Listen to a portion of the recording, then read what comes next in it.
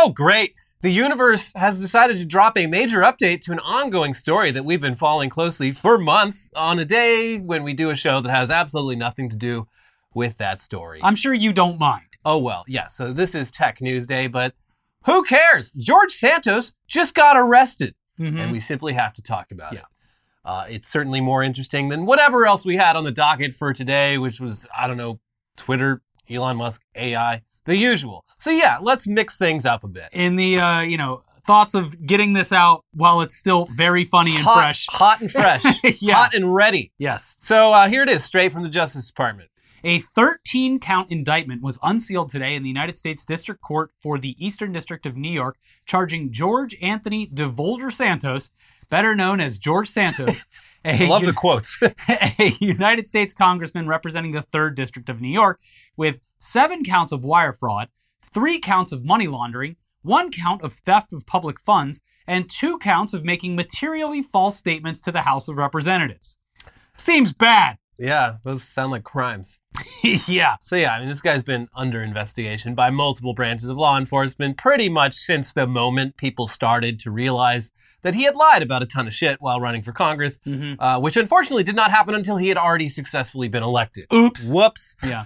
Most of Santos's most scandalous lies were not criminal in nature and had to do with stuff like claiming he was Jewish when he isn't. That Jewish. Claiming that his mom died in 9/11 when she did not. Claiming he had attended prestigious schools when he hadn't done that, anything of the sort, etc. Yeah. Little lies that were almost pointless in a lot of cases. But there were also lots of big questions about his very suspicious campaign finances. And yeah, it turns out some crimes may have been committed in that regard. Yeah. Specifically, they say that he created an LLC to solicit donations to his campaign, which he then just transferred to his personal account to spend on personal expenses.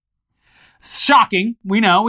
I can't believe he would do such a thing. On top of that, they say that during COVID, Santos collected more than $24,000 in unemployment while employed at a Florida investment firm where he was earning $120,000 a year. Dumb. It's a dumb crime. The risk benefit doesn't add up. Also, an extra $24,000, obviously that's nice, but you're already making $120K a year. Like, what difference was this making in your life? This also leads me to more questions. Like, why would you give up that job to go work in the government? Well, yeah, and there's also like a lot of unanswered questions about that job where like he was basically working for like a Ponzi scheme, I think. And it's like, okay, well, how did he get that job? It's appearing more and more as though he got wanted to get elected so that he could avoid prison time eventually. Right. Yeah. As long as I'm in Congress, they'll never investigate me for all these other crimes. Yeah, exactly. Wait, you're telling me they do investigate Congress people? Well, shit. Lastly, they say that in Santos's mandatory financial disclosures that he filled out when running for Congress in 2020 and 2022, he just made up a bunch of numbers, understating his income in 2020 and then overstating it in 2022. Yeah, kind of gave it away with that. Yeah. You don't understand. My life has changed a lot in the last 2 years. But yeah, also, why would you overstate? I mean, obviously, just tell the truth both times, but like, what are the motivations for these two This things? is the Donald Trump game plan. I guess. He is trying to perpetuate this aura of success. And and along with that comes the smarts, the cunning ability. There's exactly what you need in politics, you know? Yeah. So yeah, I mean, those are the 3 big ones they listed there. There might be more because that was a lot of like counts of felonies that they were charging him with. So hopefully more details to come. But yeah, Santos, of course, has pleaded not guilty and insisted that he's totally innocent while, stating for the record, he is definitely running for re-election. And this will not get in the way of that. Can't go to jail if I'm running for re-election. Double jeopardy. Yeah. So yeah, there will surely be more details to come out of this story in the coming days, weeks, months, years, and we look forward to covering all of it. There are 2 things that I want to point out. One is the amount of questions and hilarious answers that have been asked and received by Kevin McCarthy over just the past 48 hours about his opinion on the whole George Santos thing, which has evolved from, well, let's we don't want to jump to conclusions. Let's see what the courts have to decide or anything. Meanwhile, Mitt Romney, being a real one, he's like, yeah, I hope they lock his ass up. Yeah. I hate that kid. I got a bad feeling about that kid the first time I met him. But then, yes, McCarthy then evolving to something to the effect of, well, I think that we should probably go ahead and remove him from the chair positions. And also, yes, if he's found guilty, I will not be supporting a re-election bid. Then things have really changed. All of this is so unexpected. So, like, before, with the information we had, we're like, how could we ever have predicted that something like this would be coming down the pipeline? Yeah. This totally changes things. It completely off topic, but it's like when all of the politicians were asked after the guilty verdict for Trump on Tuesday. They're like, well, no, I've been busy all day. I haven't seen. It's like, well, you've been following the case for a while now, right? Well, it wasn't found guilty. It was a defamation case. Liable of, yeah. He was found partially liable. Anyways, aside from that, the Santos thing is, it was like ironic because he's on a committee that's deciding about misappropriation of like COVID relief funds. He would know. Yes, when he clearly is at least accused of doing just that. Yeah, I'm curious, of all the things this man's been tied to, it would be weird if he didn't abuse the payroll protection plan throughout COVID. Maybe that's that's the unemployment thing I think is tied to it because it was during that relief period. I mean, he definitely collected unemployment, but PPP was a different thing. Yeah. PPP fraud was when you're like, I run a company that has like 80 employees and I need $1 million, please. Yeah. Anyway, this is my new Lamborghini. I'm surprised he didn't do any of that shit. Maybe for a seasoned scammer like George Santos, he's like, you're just asking to be locked up for doing something like that. True, you might be right on that. But that's where we're at now with George Santos, ladies and gentlemen. A very exciting day. We got him, or at least that's what it looks like. I don't know. Who the hell knows? Now, it seems like everyone's really against this guy, even from his own party. So I would not put this man is a flight risk. He could definitely just get on a plane to Brazil and never come back. And Brazil's extradition treaty with the United States does not compel them to send Brazilian citizens to the U.S. Yeah. So I don't know if they're taking that seriously, but it would be so fucking funny if he just fled the country. Nothing like that's happened since like before the Civil War. It is, even the Fox talking heads, I believe it was like Laura Ingraham was like, who gives a shit about this guy? Yeah. So it's like they don't even care. Yeah, he's got no friends. Yes.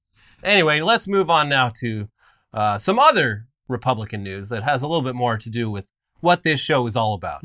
Tech, but specifically Twitter, the most recurring tech story of the last year and the foreseeable future. So it's only been a little over 2 weeks since the world of conservative media was rocked to its core by the sudden firing of Tucker Carlson, who for years was Fox News' primetime ratings juggernaut, thanks largely to his willingness to say extremely fashy shit to Fox News' increasingly fashy audience.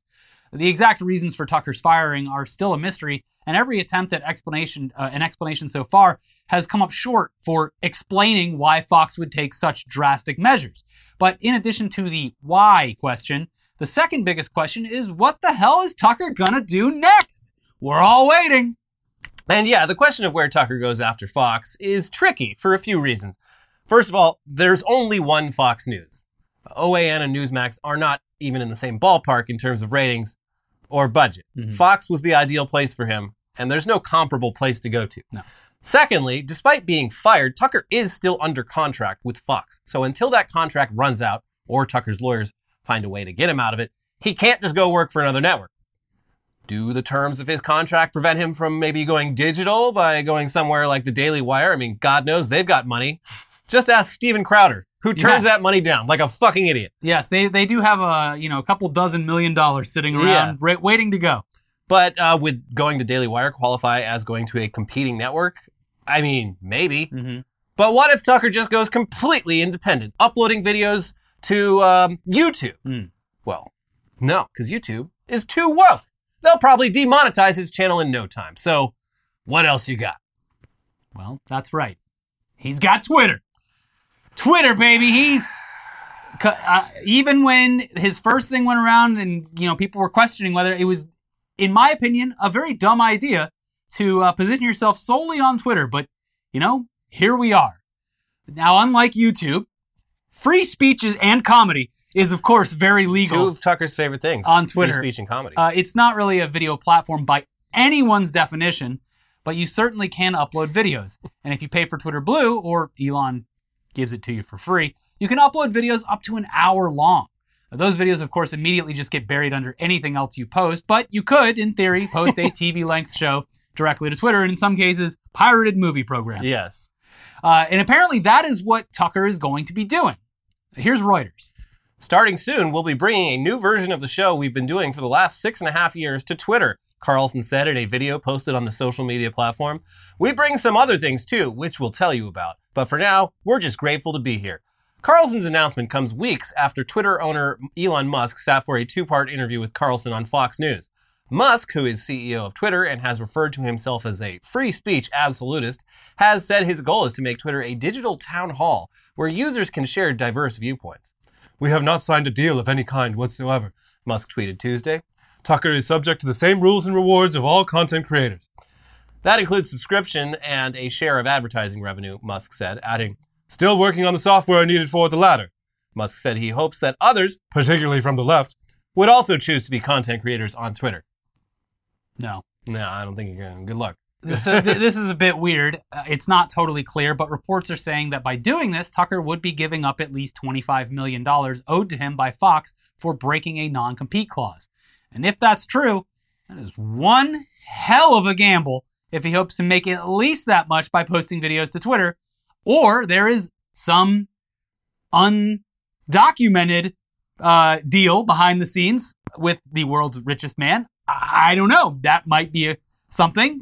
He might be using some flashy language to avoid a deal. But yeah, I would not personally bet that on a platform that is not specifically geared toward video releases, specifically geared toward boomers. Yeah. A place where people sit for any length of time watching one tweet.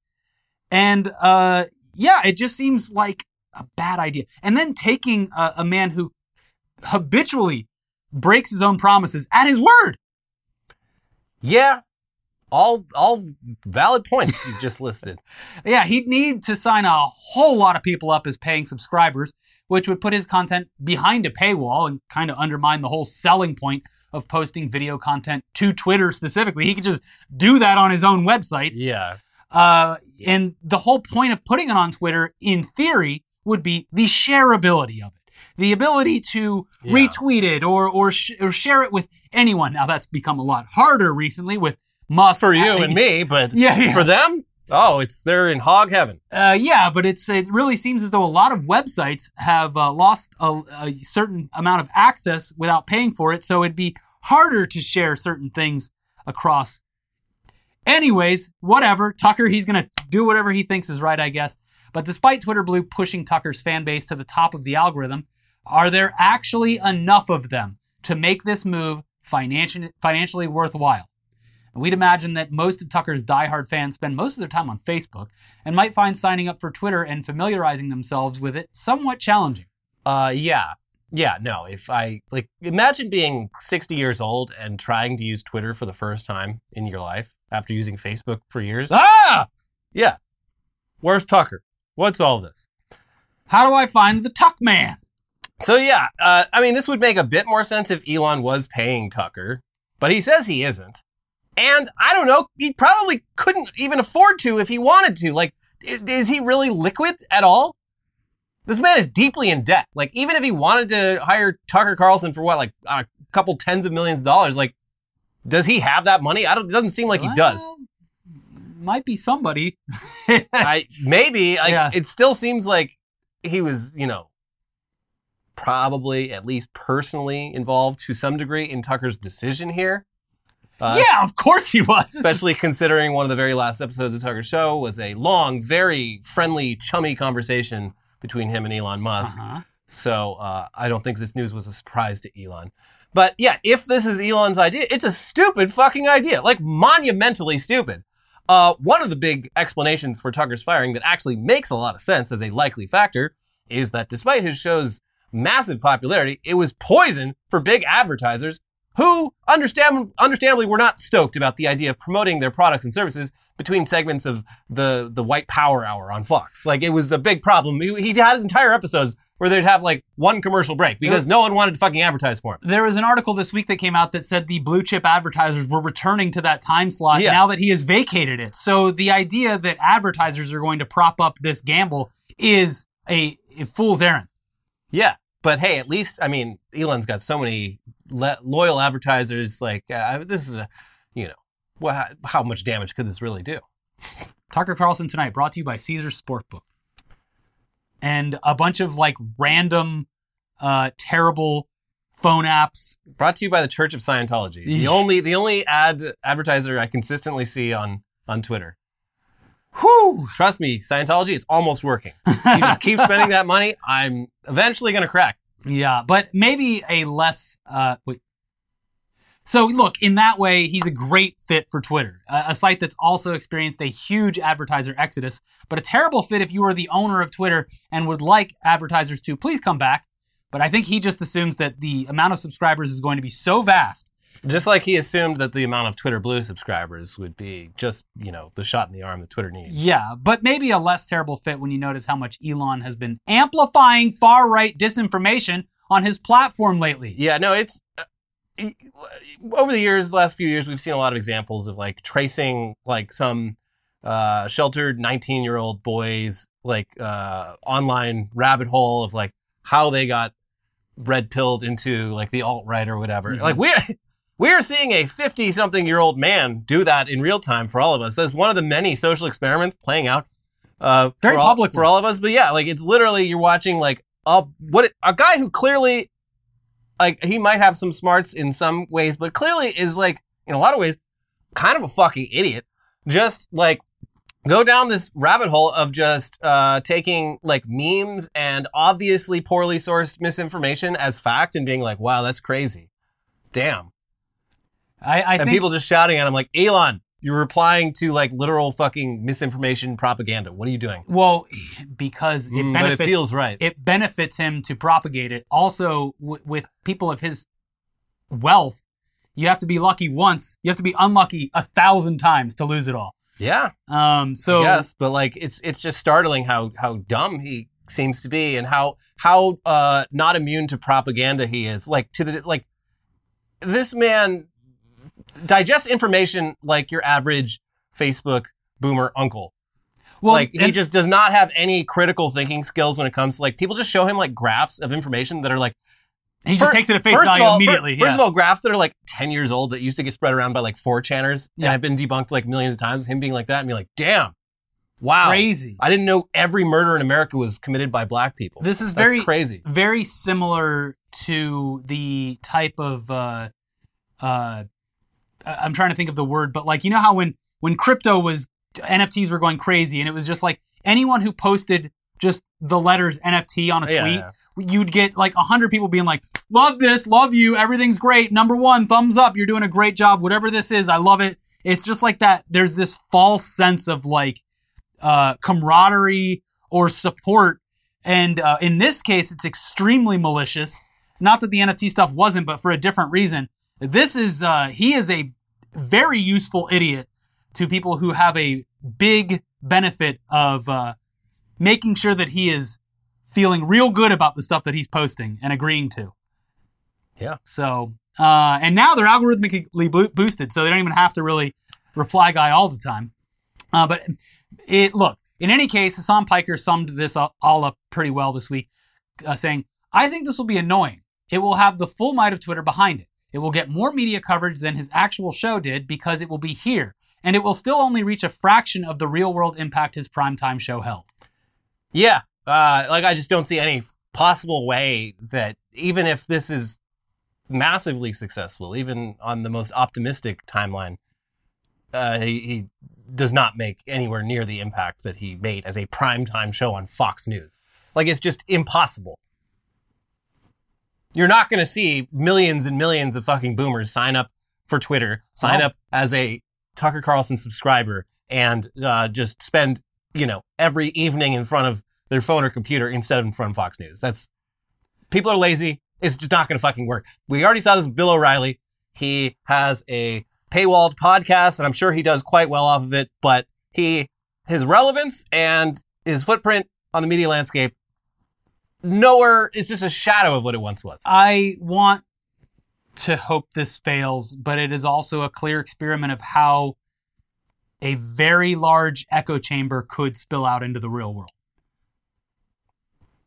I just don't see it working. No, it's gonna make Twitter more annoying than it already is. Sure, but that you're going to get a lot of positive reinforcement from the worst people on earth that is going to dictate the way that politicians do things, which already happens because as you've seen in even Fox News polling, when it comes to like things like gun control or abortion rights, the voting public is completely separated from the anger and stuff that you see online, yet the politicians in charge of actually enacting change are following the screams of these psychopaths. Right. And not the actual voting constituents. But are they going to be following, they were following the most watched guy on Fox News. Are they going to follow some dude on Twitter who like maybe 100,000 people watch on a nightly basis? I just don't fucking see it happening. Well, his level of unfortunately, we'll have to see. His level of, there's no fucking way that his level of actual influence on politics and the world, it gets anywhere near what it was on Fox News posting to Twitter exclusively. There's just simply no fucking way.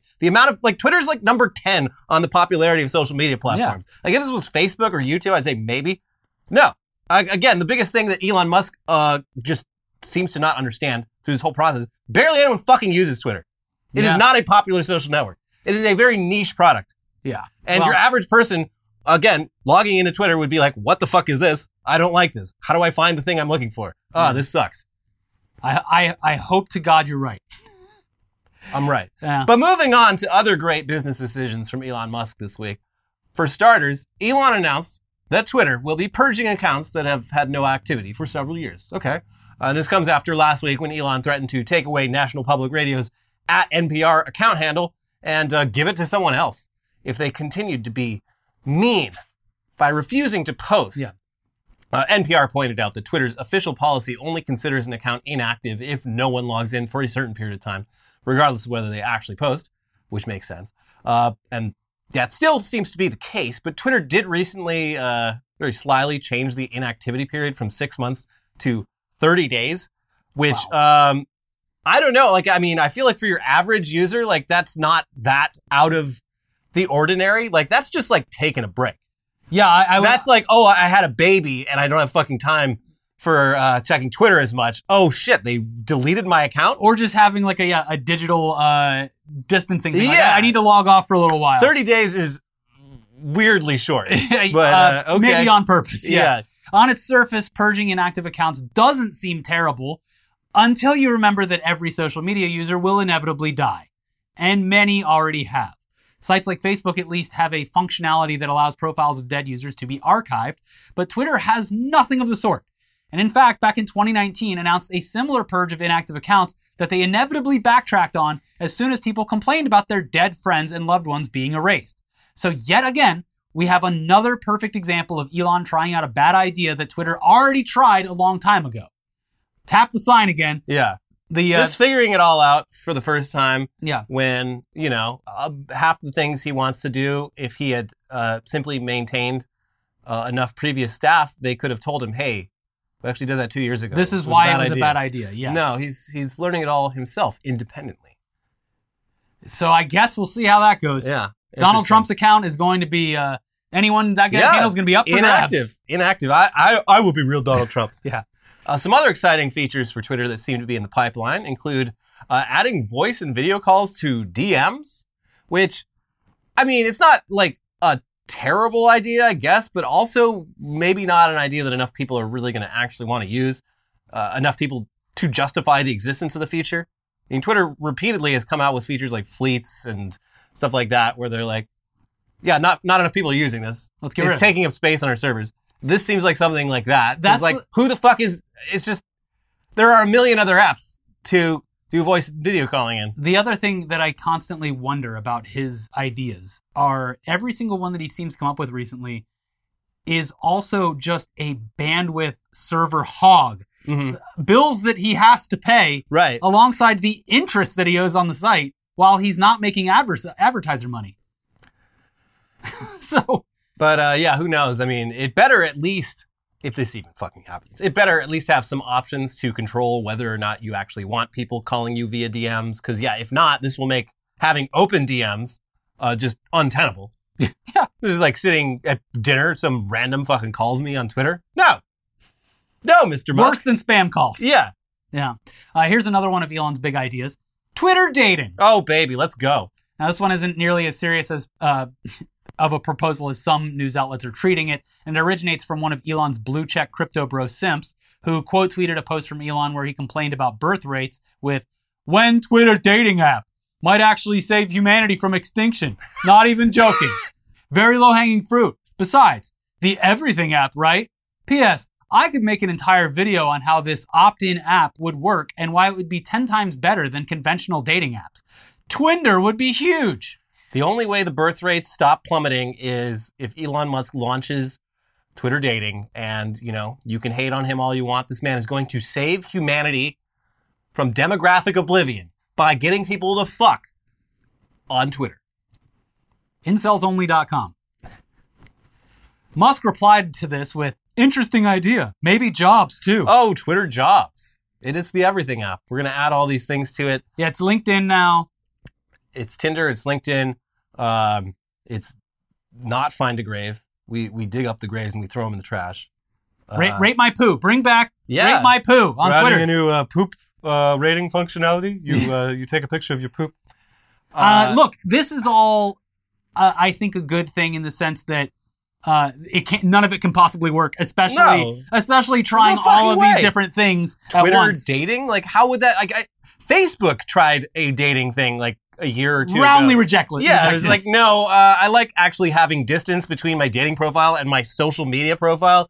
Like, why would I want the two things to be in the same place? It's the same thing when he tweets bullshit. It's just him going, he has no ideas. And anytime he sees an idea, he's like, why didn't anyone think of this? Yeah, and it's 100%, like, at some point in the last 12 years, there's been meetings at Twitter where they spitballed about this and came to the conclusion, okay, well, no, that's actually a bad idea. Or actually tested it. And nah. It's in a less dangerous sense. He looks at things like this and goes, why hasn't anyone thought of this? And in a more dangerous sense, he looks at disproven graphs and racist memes and says, why isn't anyone talking about this? Yeah. The world's most credulous man. It's infuriating. Also, I didn't look into this too much, but at one point today, Wednesday, if you typed the word dog into the search bar, it would autofill with like search terms to find like snuff films of dogs, and the same thing was true of cat. I did not look any further than that because what I saw people talking about, I was like, I'm good, but that's very upsetting. People much braver than either of us said that, yes, the results were also exactly what the prompt would suggest. Yeah. And holy shit. It's hard to believe why advertisers aren't banging down the door to get back on the platform. I know. Anyway, speaking of advertisers, they love us. Yeah, they do. And we've got more news coming for you in just a moment, including a look at Google's various announcements from Google I.O. But first, this episode is sponsored by Stitch Fix. Mm-hmm. Are you tired of the endless search for the perfect outfit? Stitch Fix is here to help. Using their online platform and personal stylist, you will have access to a custom wardrobe that fits your style and budget. Stitch Fix is the easy way to get clothes that fit you without having to endlessly scroll through options. All you have to do is answer a few questions about where you typically get your clothes from, what you like to wear, and your price range. With your choices in mind and a wide range of sizes available, from extra small to 3XL, they'll find your perfect fit and send you clothes handpicked just for you. They've got you covered with over 1,000 brands and styles that you know and love. And they'll show you how to wear head-to-toe outfits so you can just get dressed and go. Clothes shopping can be annoying and time-consuming, and it's awesome just getting a box of clothes in the mail every few months that you can try on and keep the items you like, send back the items that you don't like. It's the easiest way to keep your wardrobe refreshed as often as you want or as infrequently as you want. Every like 3 months, I like to add 1, 2, 3 items. That way I don't things interesting. I don't feel like a complete slob. Yes, Stitch Fix has done wonders for that feeling. Yeah. And you do all this without even having to leave the house. Mm-hmm. And sometimes they even send you stuff that you probably would have never picked up at the store that you end up actually liking a lot. Wow, I look like a human now. Yeah. Right now, Stitch Fix is offering our viewers $20 off your first fix at stitchfix.com/newsday. That is stitchfix.com/newsday for $20 off today. stitchfix.com/newsday.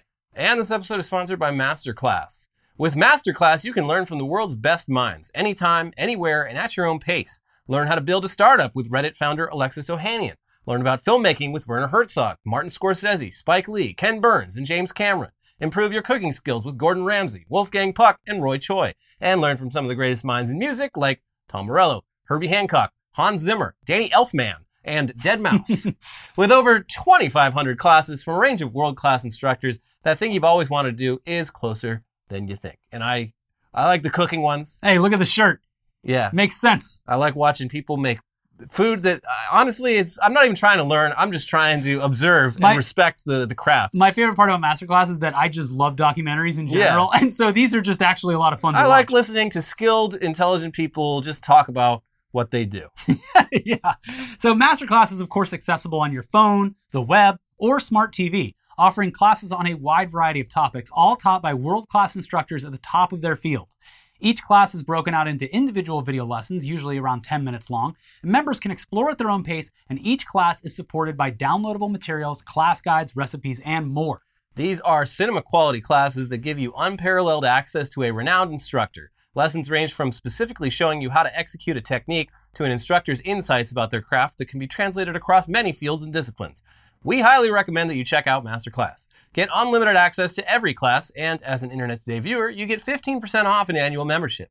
Go to masterclass.com/newsday now. That is masterclass.com/newsday for 15% off Masterclass. All right, brace yourselves. Time to dive in. It's AI time, everyone. So get ready. Let's get artificial. Don't leave. I see you trying to leave. Don't leave. It's AI time. You sit down. Sit back down. This is the tech news you clicked on, baby. Yeah. Google is, of course, way behind the competition when it comes to AI, which is especially baffling considering how far ahead of the pack they were for so long in so many different ways. Yeah. Google Brain and Google DeepMind were some of the biggest AI projects starting over a decade ago. But despite integrating AI into many of its products, Google somehow got completely blindsided by the rise of large language model generative AI chatbots like ChatGPT and Bing AI, and now they're trying to catch up. Google was just doing things with AI that were actually useful, that didn't market it as some kind of miracle. Right. Yeah, it was, they were using it in ways where you would have never noticed. Yeah, it was just machine learning back then. Yeah. So what did Google focus on with this year's Google I.O., their annual keynote event? AI, generative AI, AI as AI. It uses AI to bring AI. All right, I guess they're focusing on, what was that, AI, I think? I think he said... Artificial intelligence. I think he said something about AI. And that includes their answer to ChatGPT and Bing AI, but also a bunch of other AI integrations into Google's various products, which seem like they might be useful for productivity in a lot of cases. I don't know.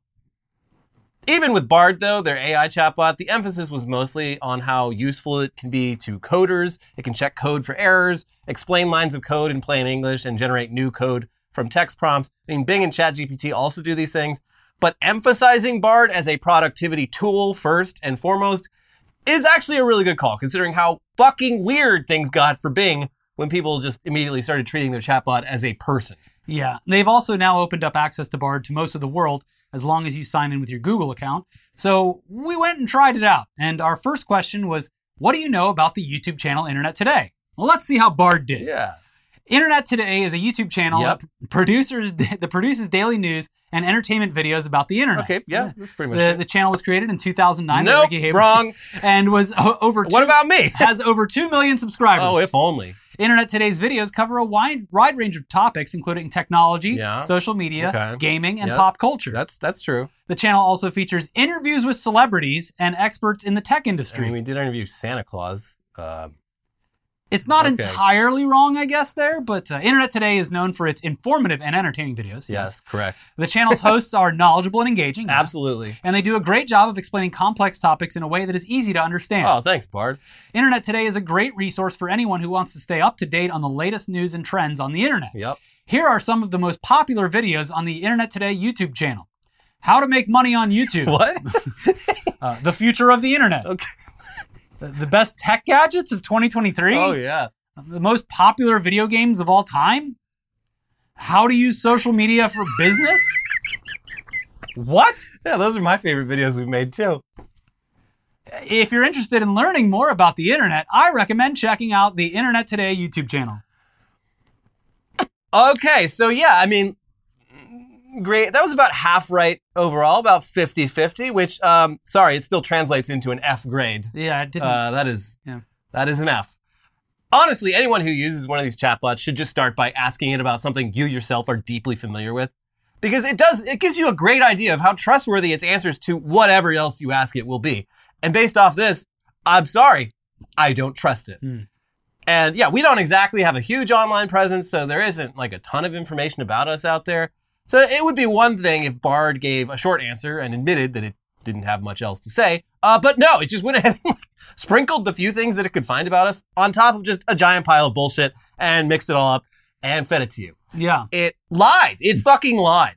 Especially the video titles. Yeah, like where did that come from?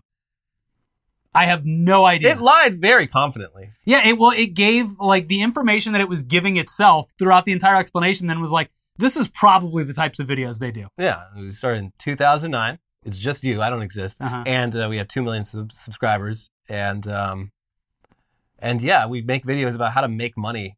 Yeah, how to utilize social media for business. Yeah, we're a hustle grindset channel, actually. And nonstop celebrity interviews. So yeah, I mean, it's just yet another example of why you absolutely should not rely on AI chatbots for information unless you plan on personally fact-checking everything it tells you, because not all of it's going to be true, and you don't know what's true and what's not. Yeah. Anyways, they're also integrating Bard into Google Search, which will allow you to ask specific, detailed questions, which Bard will try to answer at the top of your search results. In the examples they showed, this would be a useful starting point that would save time and effort of running multiple searches and digging through the results for what you're looking for.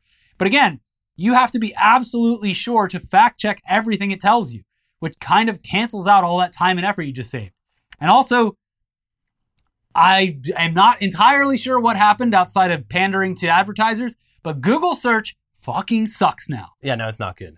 You gotta scroll a whole page down. I unironically have been using Bing because the results are better. The best way to use Google search, I can't remember the exact formatting of it, but you search for whatever you want, and then you add the extension that just searches Reddit. Or you can just type the word Reddit. Oh, yeah. Yeah, there's like any question. Anytime looking for like a product or a problem. Yeah. Reddit. Yeah. And then you find the thread with user-submitted explanations. Right. And like, at least with Reddit, like, you know, everything you're looking at is created by people. So you are automatically like on your guard to, you know, you're not accepting everything as factual. Yeah. You're looking more critically at the results. Your brain is already set to be more critical. Where with Google, typically for the past, decade, people are like, oh, well, there's the Google thing for it. Okay. And that's the problem with this fucking AI search is like your average person is not going to be looking critically at it. They're like, oh, that's exactly what I asked the question and they answered it. That was easy.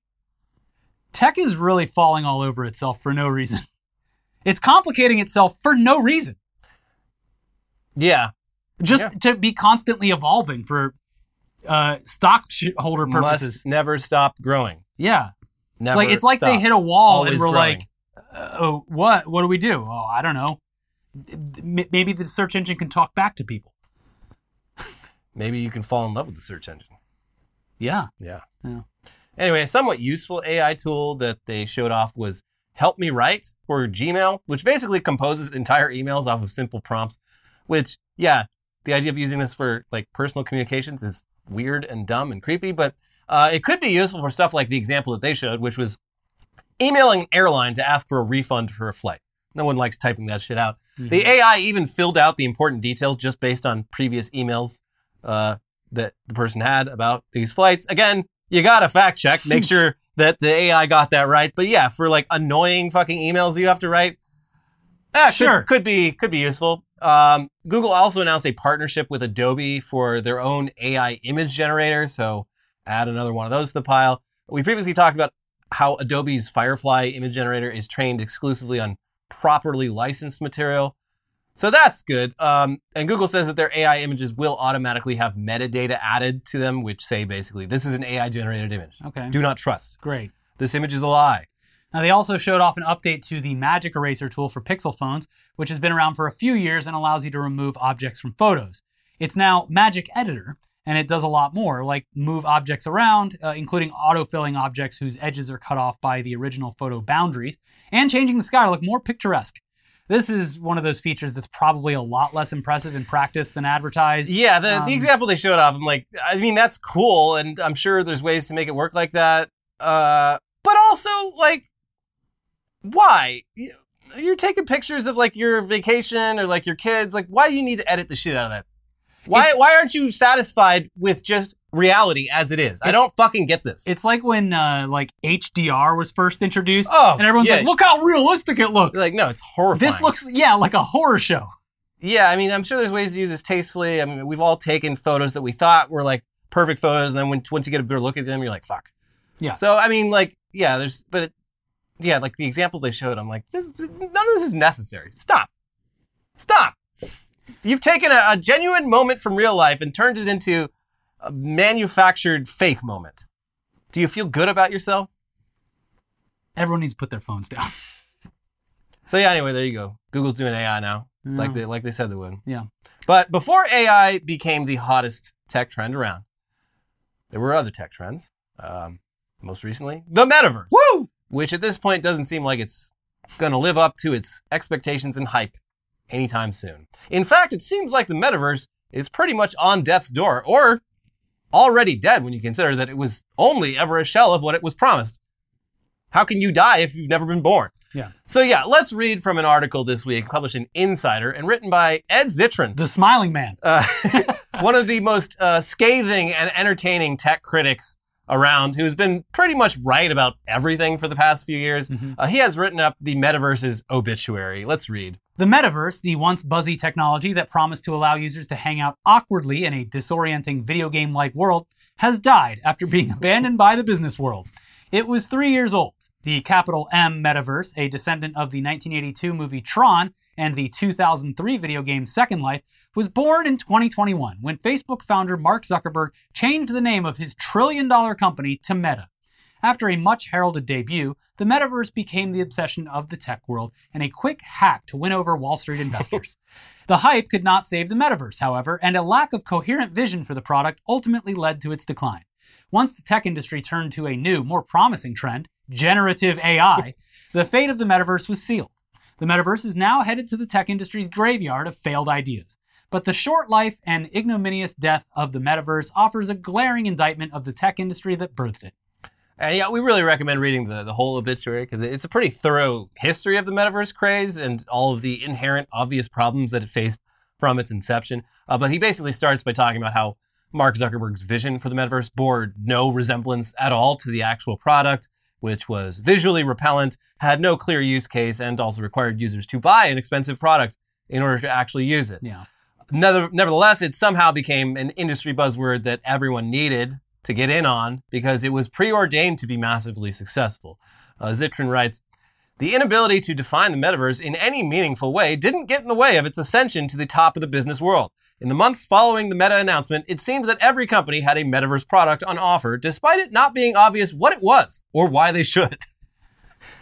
Yeah, he then lists a bunch of these companies. And yeah, in hindsight, it was clearly just a bunch of big brands dropping the hot new buzzword on investor calls to let shareholders know that they were on the cutting edge of the next big thing, which is a cycle that repeats. Yeah, it never ends. NFTs, they keep falling metaverse, for it. AI. Like, what are we doing? Wall Street, of course, ate this shit up because why not? Number go up, line go up. Hey, everybody's happy, right? From the article, companies rushed to get into the game led Wall Street investors, consultants, and analysts to try to one-up each other's projections for the metaverse's growth. The consulting firm Gartner claimed that 25% of people would spend at least 1 hour a day in the metaverse by 2026. The Wall Street Journal said the metaverse would change the way we work forever. The global consulting firm McKinsey predicted that the metaverse could generate up to $5 trillion in value, adding that around 95% of business leaders expected the metaverse to positively impact their industry within 5 to 10 years. Not to be outdone, Citi put out a massive report that declared the metaverse would be a $13 trillion opportunity. You're going to want to get in on this. This is so disingenuous to your everyday investor. Yeah. Just like, okay, well, I mean, They're saying that, all right, yeah. Oh, sounds good. Why would they lie? Yeah. Also, it's also funny in retrospect, considering how just aggressively actual businesses hate any kind of telecommuting or virtual participation in business. Yeah, it's like, how is this ever going to work? Like, you have to come into the office, but once you're in the office, I better see you in that headset. Yeah. Fucking come on. We don't want to lose all the money on the Meta headsets that we bought, and we certainly don't want to lose money on all the commercial real estate that we've purchased. Yeah. You go to your manager's office, like, hey, I have a question. Like, what are you doing here? Why are you physically in my office? Go back to your desk, put on your headset. Don't go home. And meet me in the metaverse. Make sure you waste 2 hours getting to and from work to sit in the fucking headset. Yeah, there were clearly flaws with this from the beginning. Yeah. But yeah, so eventually reality set in. Here's the article again. Decentraland, the most well-funded, decentralized, crypto-based metaverse product, effectively a wonky online world you can walk around, only had around 38 daily active users in its $1.3 billion ecosystem. Decentraland would dispute this number, claiming that it had 8,000 daily active users, but that's still only a fraction of the number of people playing large online games like Fortnite. Meta's much heralded efforts similarly struggled. By October 2022, Mashable reported that Horizon Worlds had less than 200,000 monthly active users, dramatically short of the 500,000 target Meta had set for the end of 2022. The Wall Street Journal reported that only about 9% of user-created worlds were visited by more than 50 players, and The Verge said that it was so buggy that even Meta employees eschewed it. Despite the might of a then trillion-dollar company, Meta could not convince people to use the product it had staked its future on. Yeah, and he ends the article by calling out Mark Zuckerberg and all the rich assholes who got taken in by him. I do not believe that Mark Zuckerberg ever had any real interest in the metaverse, because he never seemed to define it beyond a slightly tweaked Facebook with avatars and cumbersome hardware. It was the means to an increased share price, rather than any real vision for the future of human interaction. And Zuckerberg used his outsized wealth and power to get the whole of the tech industry and a good portion of the American business world into line behind this half-baked idea. The fact that Mark Zuckerberg has clearly stepped away from the metaverse is a damning indictment of everyone who followed him and anyone who still considers him a visionary tech leader. It should also be the cause for some serious reflection among the venture capital community, which recklessly followed Zuckerberg into blowing billions of dollars on a hype cycle founded on the flimsiest possible press release language. In a just world, Mark Zuckerberg should be fired as CEO of Meta. In the real world, this is actually impossible. Yeah. So, yeah, there's a lot more to the article. You should definitely read it for yourself. If you want to experience not just all the information you need, but the schadenfreude of multiple entire industries just blowing an insane amount of money on what was clearly always a bad idea that was not going to work. Yeah, and it's not like, VR experiences are a bad thing. They're cool. It is cool to play a VR game or something. And they were betting an entire industry on this. VR's been a cool gimmick for literally the last 10 years. Yeah. It's kind of fun to go throw darts in a virtual bar. It's fun. It's not where I want to spend most of my day. The other thing, and of course this was pointed out disingenuously by Tim Sweeney, who also has switched to like Elon brain recently. Yeah, he's like, oh, so you're saying that the metaverse has failed when Fortnite is doing great? And Minecraft and Roblox and all that. He clearly in the article made a distinction between like games where there's a purpose and the metaverse, which was being developed for a literal second life. But yeah, that's also the distinction between why certain things can gain success and why forcing it on someone for no good reason is going to fail. Because Fortnite, Minecraft, and Roblox were developed not as metaverses, but as games that became outside of what their creators had actually intended by the community. A community of people. People were already spending time there for an actual like reason. And then once enough people started spending time there, they're like, oh, let's have like these events and whatnot. The developers of these games eventually gave the tools that the already established community was asking for in order to enhance their experience that they were developing themselves. It was a actual like grassroots, natural farm to table way to build a metaverse. Being like, we can go to a boardroom and I can have a cool Flames shirt on that I paid for with Facebook bucks is not the same thing at all. No. Well, R.I.P. Metaverse. We hardly knew you. Anyway, rest in piss. Rest in piss. Smoking that Mark Zuckerberg pack. Yeah. Anyway, that's our show. Please be sure to hit that like button, get the confetti. You're going to love the feeling you get when that confetti blows onto your screen. Exactly. Oh my gosh. It is a serotonin boost. It is... you needed that. I could tell you needed that. The people who click that button are actual intelligence. They're the real AI, the actual intelligence. And leave a comment, subscribe, do all the things. You know what to do. I don't need to explain it to you. Unlike your boomer parents who are going to spend the next month trying to figure out how to get to Twitter and find Tucker Carlson, they're going to hand you the remote. They're going to hand you the TV remote. How do I get to Twitter? Put the Tucker Carlson on. If they ask, just tell them Twitter costs $8 a month. Yes. Just tell answer that as the first thing. Oh no, I already pay Fox Nation. I don't have any more money left. You know what to do. If you want, it is a much sadder, more somber video, but it does go into more detail about how Musk has been acting over the past at least week or so. How Elon has turned his website into the biggest source of disinformation and hate speech on the internet in just a few short months. It is predicated and on personally, a tragic event, but yes. And personally helped further that. Yeah, so we have more analysis on that, and also just a real fun video about how very weird it was that England's still doing a king, royal thing. Yeah. So, pretty funny. Watch those videos, like the video, comment down below, and we'll see you soon. Bye-bye. Bye.